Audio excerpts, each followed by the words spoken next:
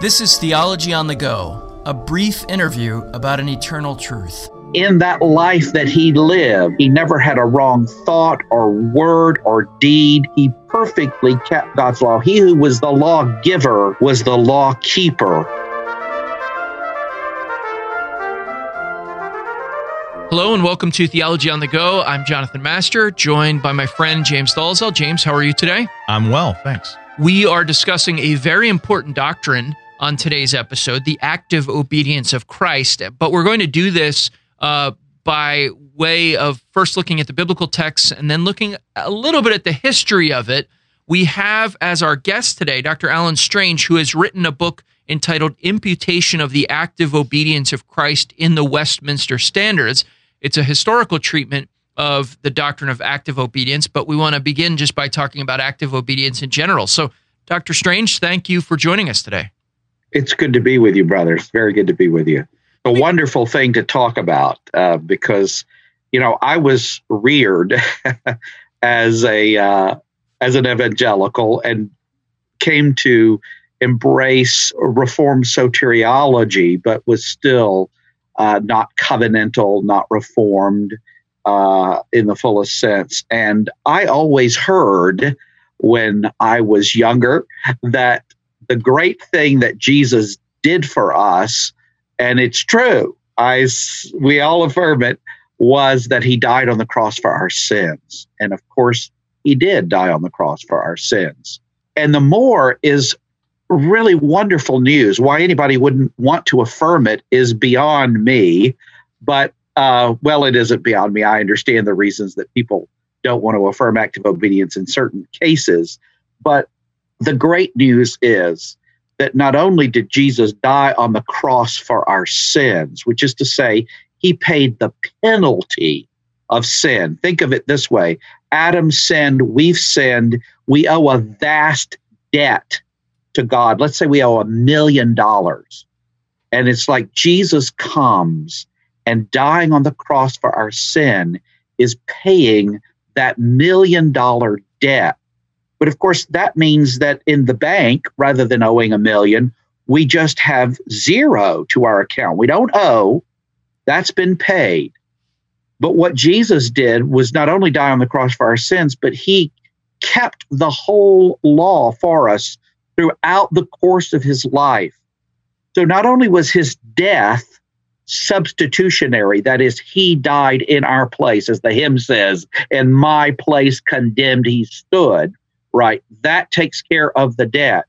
But his life was also substitutionary. His life was for us. And in that life that he lived, he never had a wrong thought or word or deed. He perfectly kept God's law. He who was the lawgiver was the law keeper for us.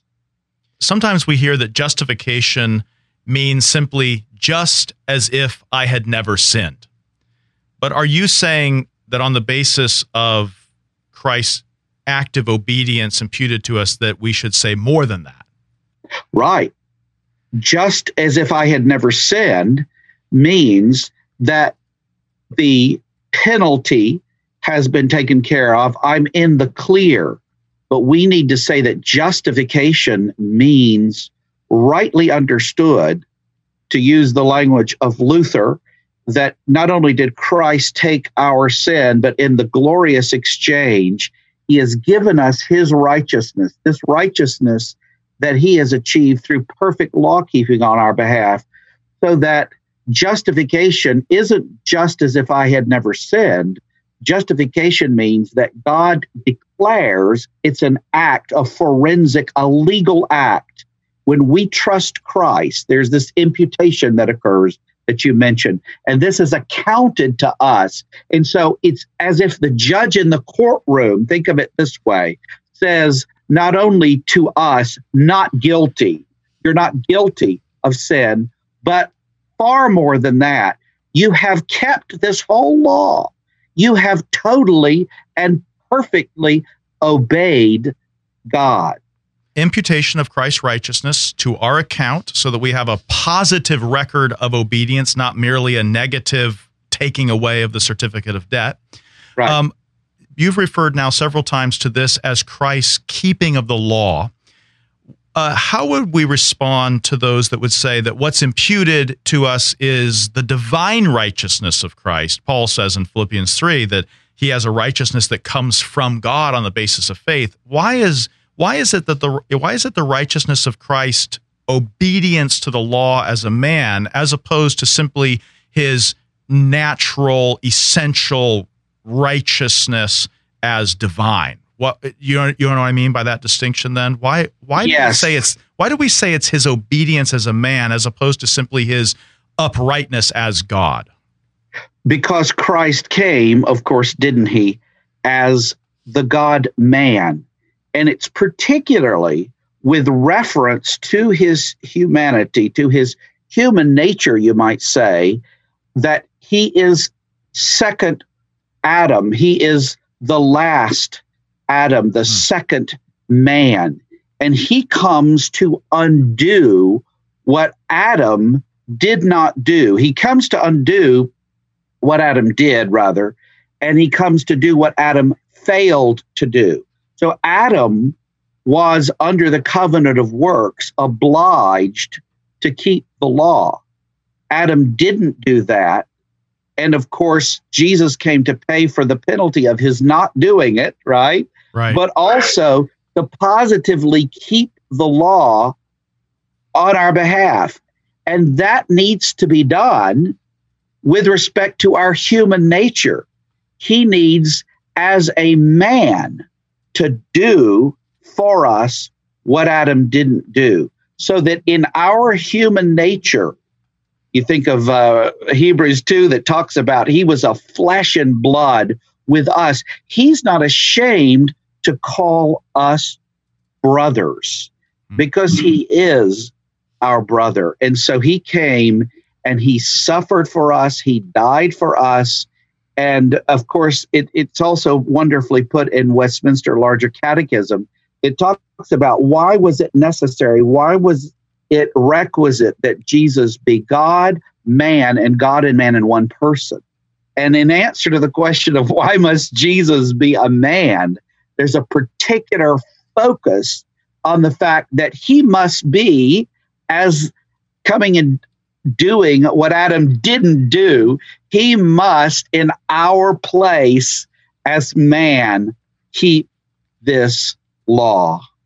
I want to get to Westminster in just a second, because obviously that's the focus of your book. But in the book, you also mention, among the many implications of this doctrine, the fact that now we have real acceptance with God. And in fact, you frame this in contrast to the lack of acceptance we have in the world. And you talk about our souls being thirsty for this kind of acceptance. So what's the relationship between the active obedience of Christ imputed to us as sinners and our acceptance with a holy and righteous God? Oh, that's so important. I mean, isn't that what we see about us in the world today?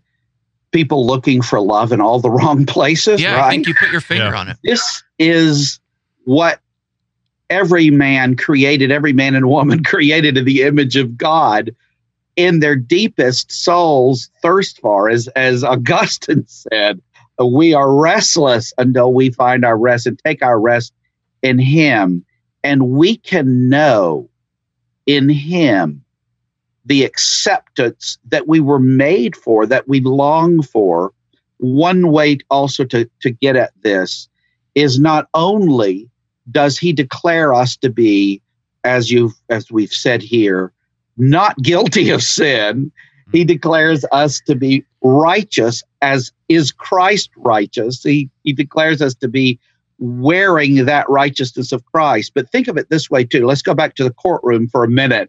Not only does the judge say not guilty, and not only does the judge say, in fact, you've kept the whole law, because all that Jesus did is accredited or imputed or put to your account, but the judge then says, furthermore, you are my child. I declare you not only to be righteous, I declare you to be my son or daughter. I adopt you.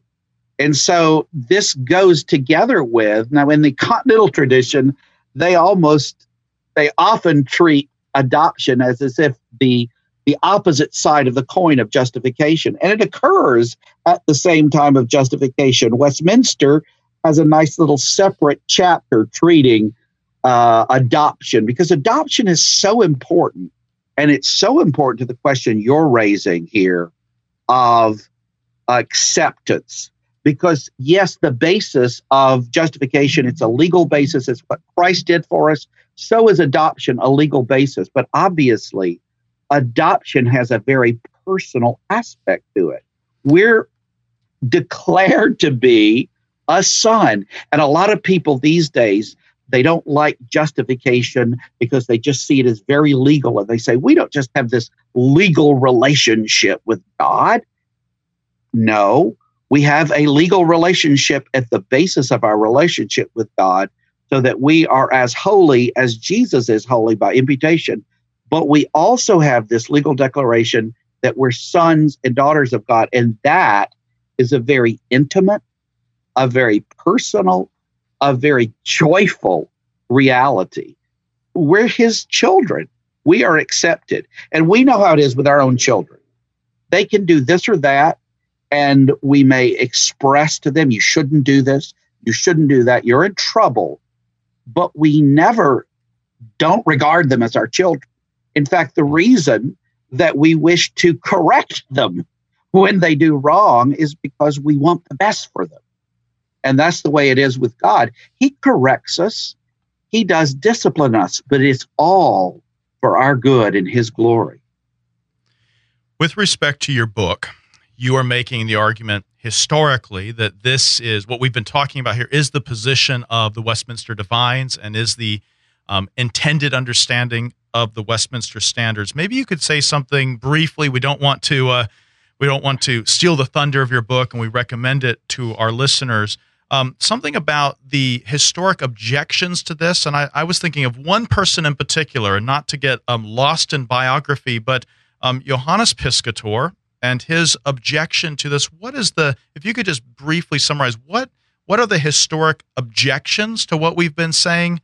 And maybe we could say it that way, because we've heard the arguments in favor of. Why would anyone object? I think you started our conversation that way, so I'll put it back to you. Why in the world would anyone object to this? What's wrong in their minds with what's being said? Well, I appreciate that question. It's a very important one, obviously. In the book, I am leading up to the Westminster Standards. And in doing that, I talk about the shape of this doctrine, although it wasn't specifically referred to, right, as the active obedience of Christ or the imputation of the active obedience in the ancient and medieval church and the Reformation church before Westminster. One of the great critics, as you say, was Johannes Piscator. And here's really the situation. I think what you have in the Reformation, and I think this is reflected, for example, in the Heidelberg Catechism, say question 60 especially, and in the Belgic Confession, I think this is reflected, what we've been talking about, the active obedience of Christ. It's really when Piscator, though, says, no, Christ died on the cross for our sins. He didn't obey the whole law for us. It's then that kicks into the discussion.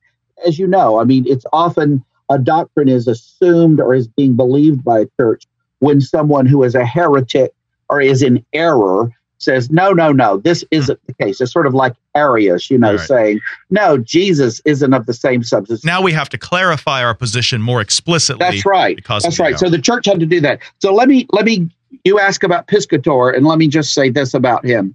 Why would Piscator have a problem with this beautiful thing we've been talking about, right? Active obedience. It's a great gift. This is that time of year where we think about gift giving, and Jesus has given us the great gift of his obedience and his death for our sin. So there is a fellow who has written a book just on Piscator, also published by RHB, not long before this.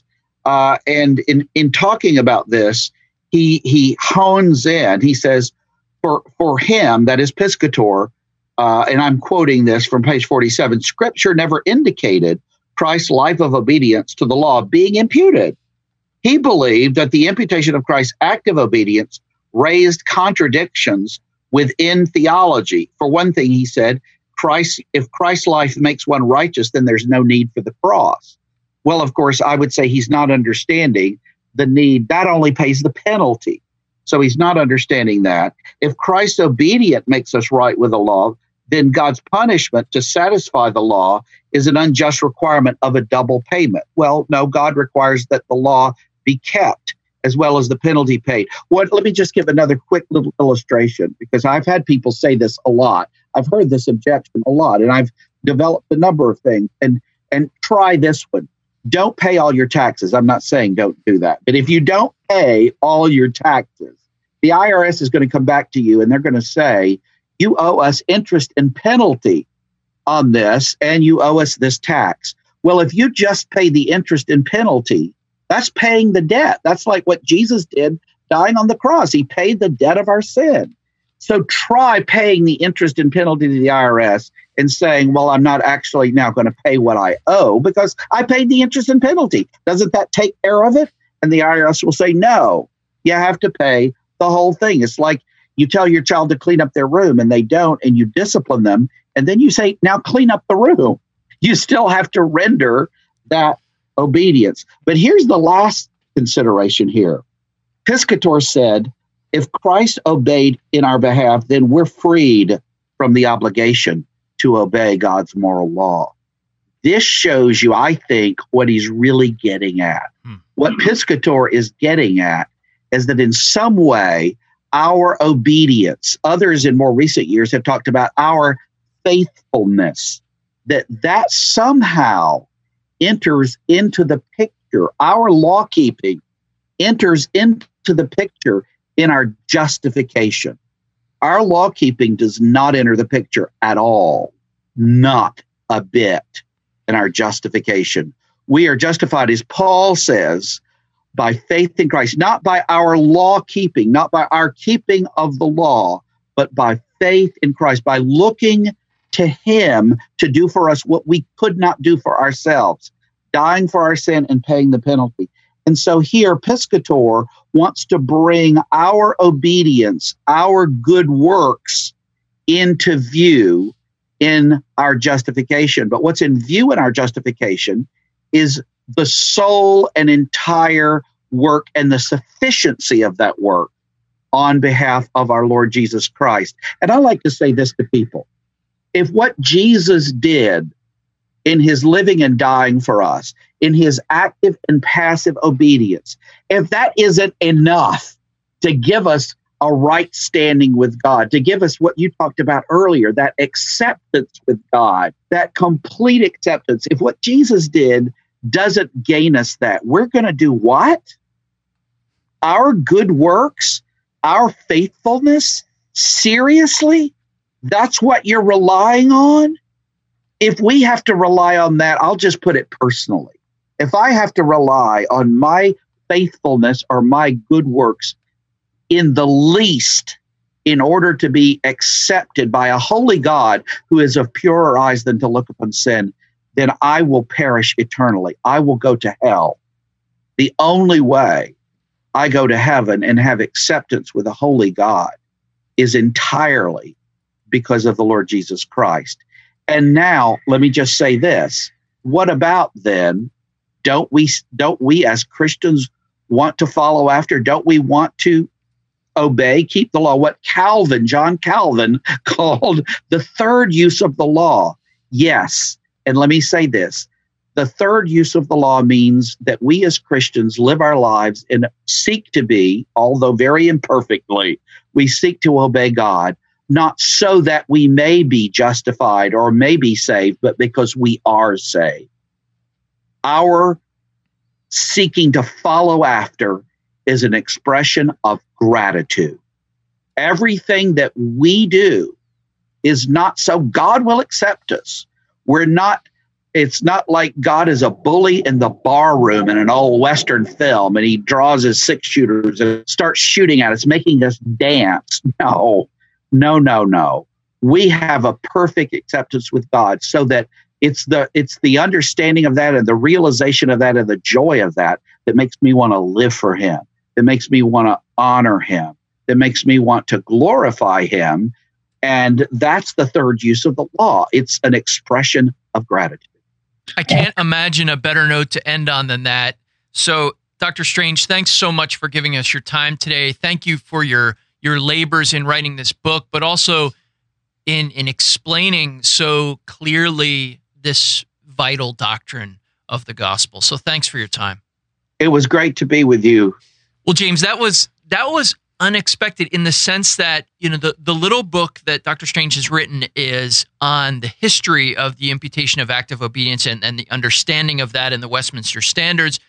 But we got a chance to really get into the significance of it. And I think it was really powerful to hear him talk about even the significance in his own life. And I think just understanding that justification doesn't just dial the clock back to pre-fall Adam, but the justification actually treats us as if we had run the course Adam should have run, because the second Adam ran the course to completion. That it wasn't just simply innocence that we needed, but it was a positive record of faithfulness, and Jesus achieves that for us in his own obedience, even unto death on a cross. And I think that's, I asked Alan at the beginning of our interview, is there something more we need to say? Right. That Jesus died for your sins? And we do need to say that he also accomplished and earned for us the righteousness that gives us that unshakable standing of acceptance with God. We want to give our listeners a chance to win his book, but also just a last comment. When we were off the air talking to him, he reminded us of a book that both you and I know and love. It's called Justification Vindicated by Robert Traill. Traill is spelled Traill. It's a Banner of Truth book. We love recommending Banner of Truth books. An inexpensive one. It's an inexpensive one, a little paperback. And his book will give you the history. Strange's book will give you the history. Traill's book will give you kind of the big picture of justification, including, of course, the imputation of the active obedience of Christ. So thank you for listening today to this episode. If you would like the chance to win Imputation of the Active Obedience of Christ in the Westminster Standards, published by RHB, you can go to placefortruth.org, click on the Theology on the Go link, and there'll be a place for you to enter there to win that book. If you're able to donate, you can do that on alliancenet.org or placefortruth.org. As always, we love hearing from you, and we're always happy when you pass along recommendations for the podcast to us and recommend the podcast to others. So thanks, as always, for listening to Theology on the Go, a brief interview about an eternal truth.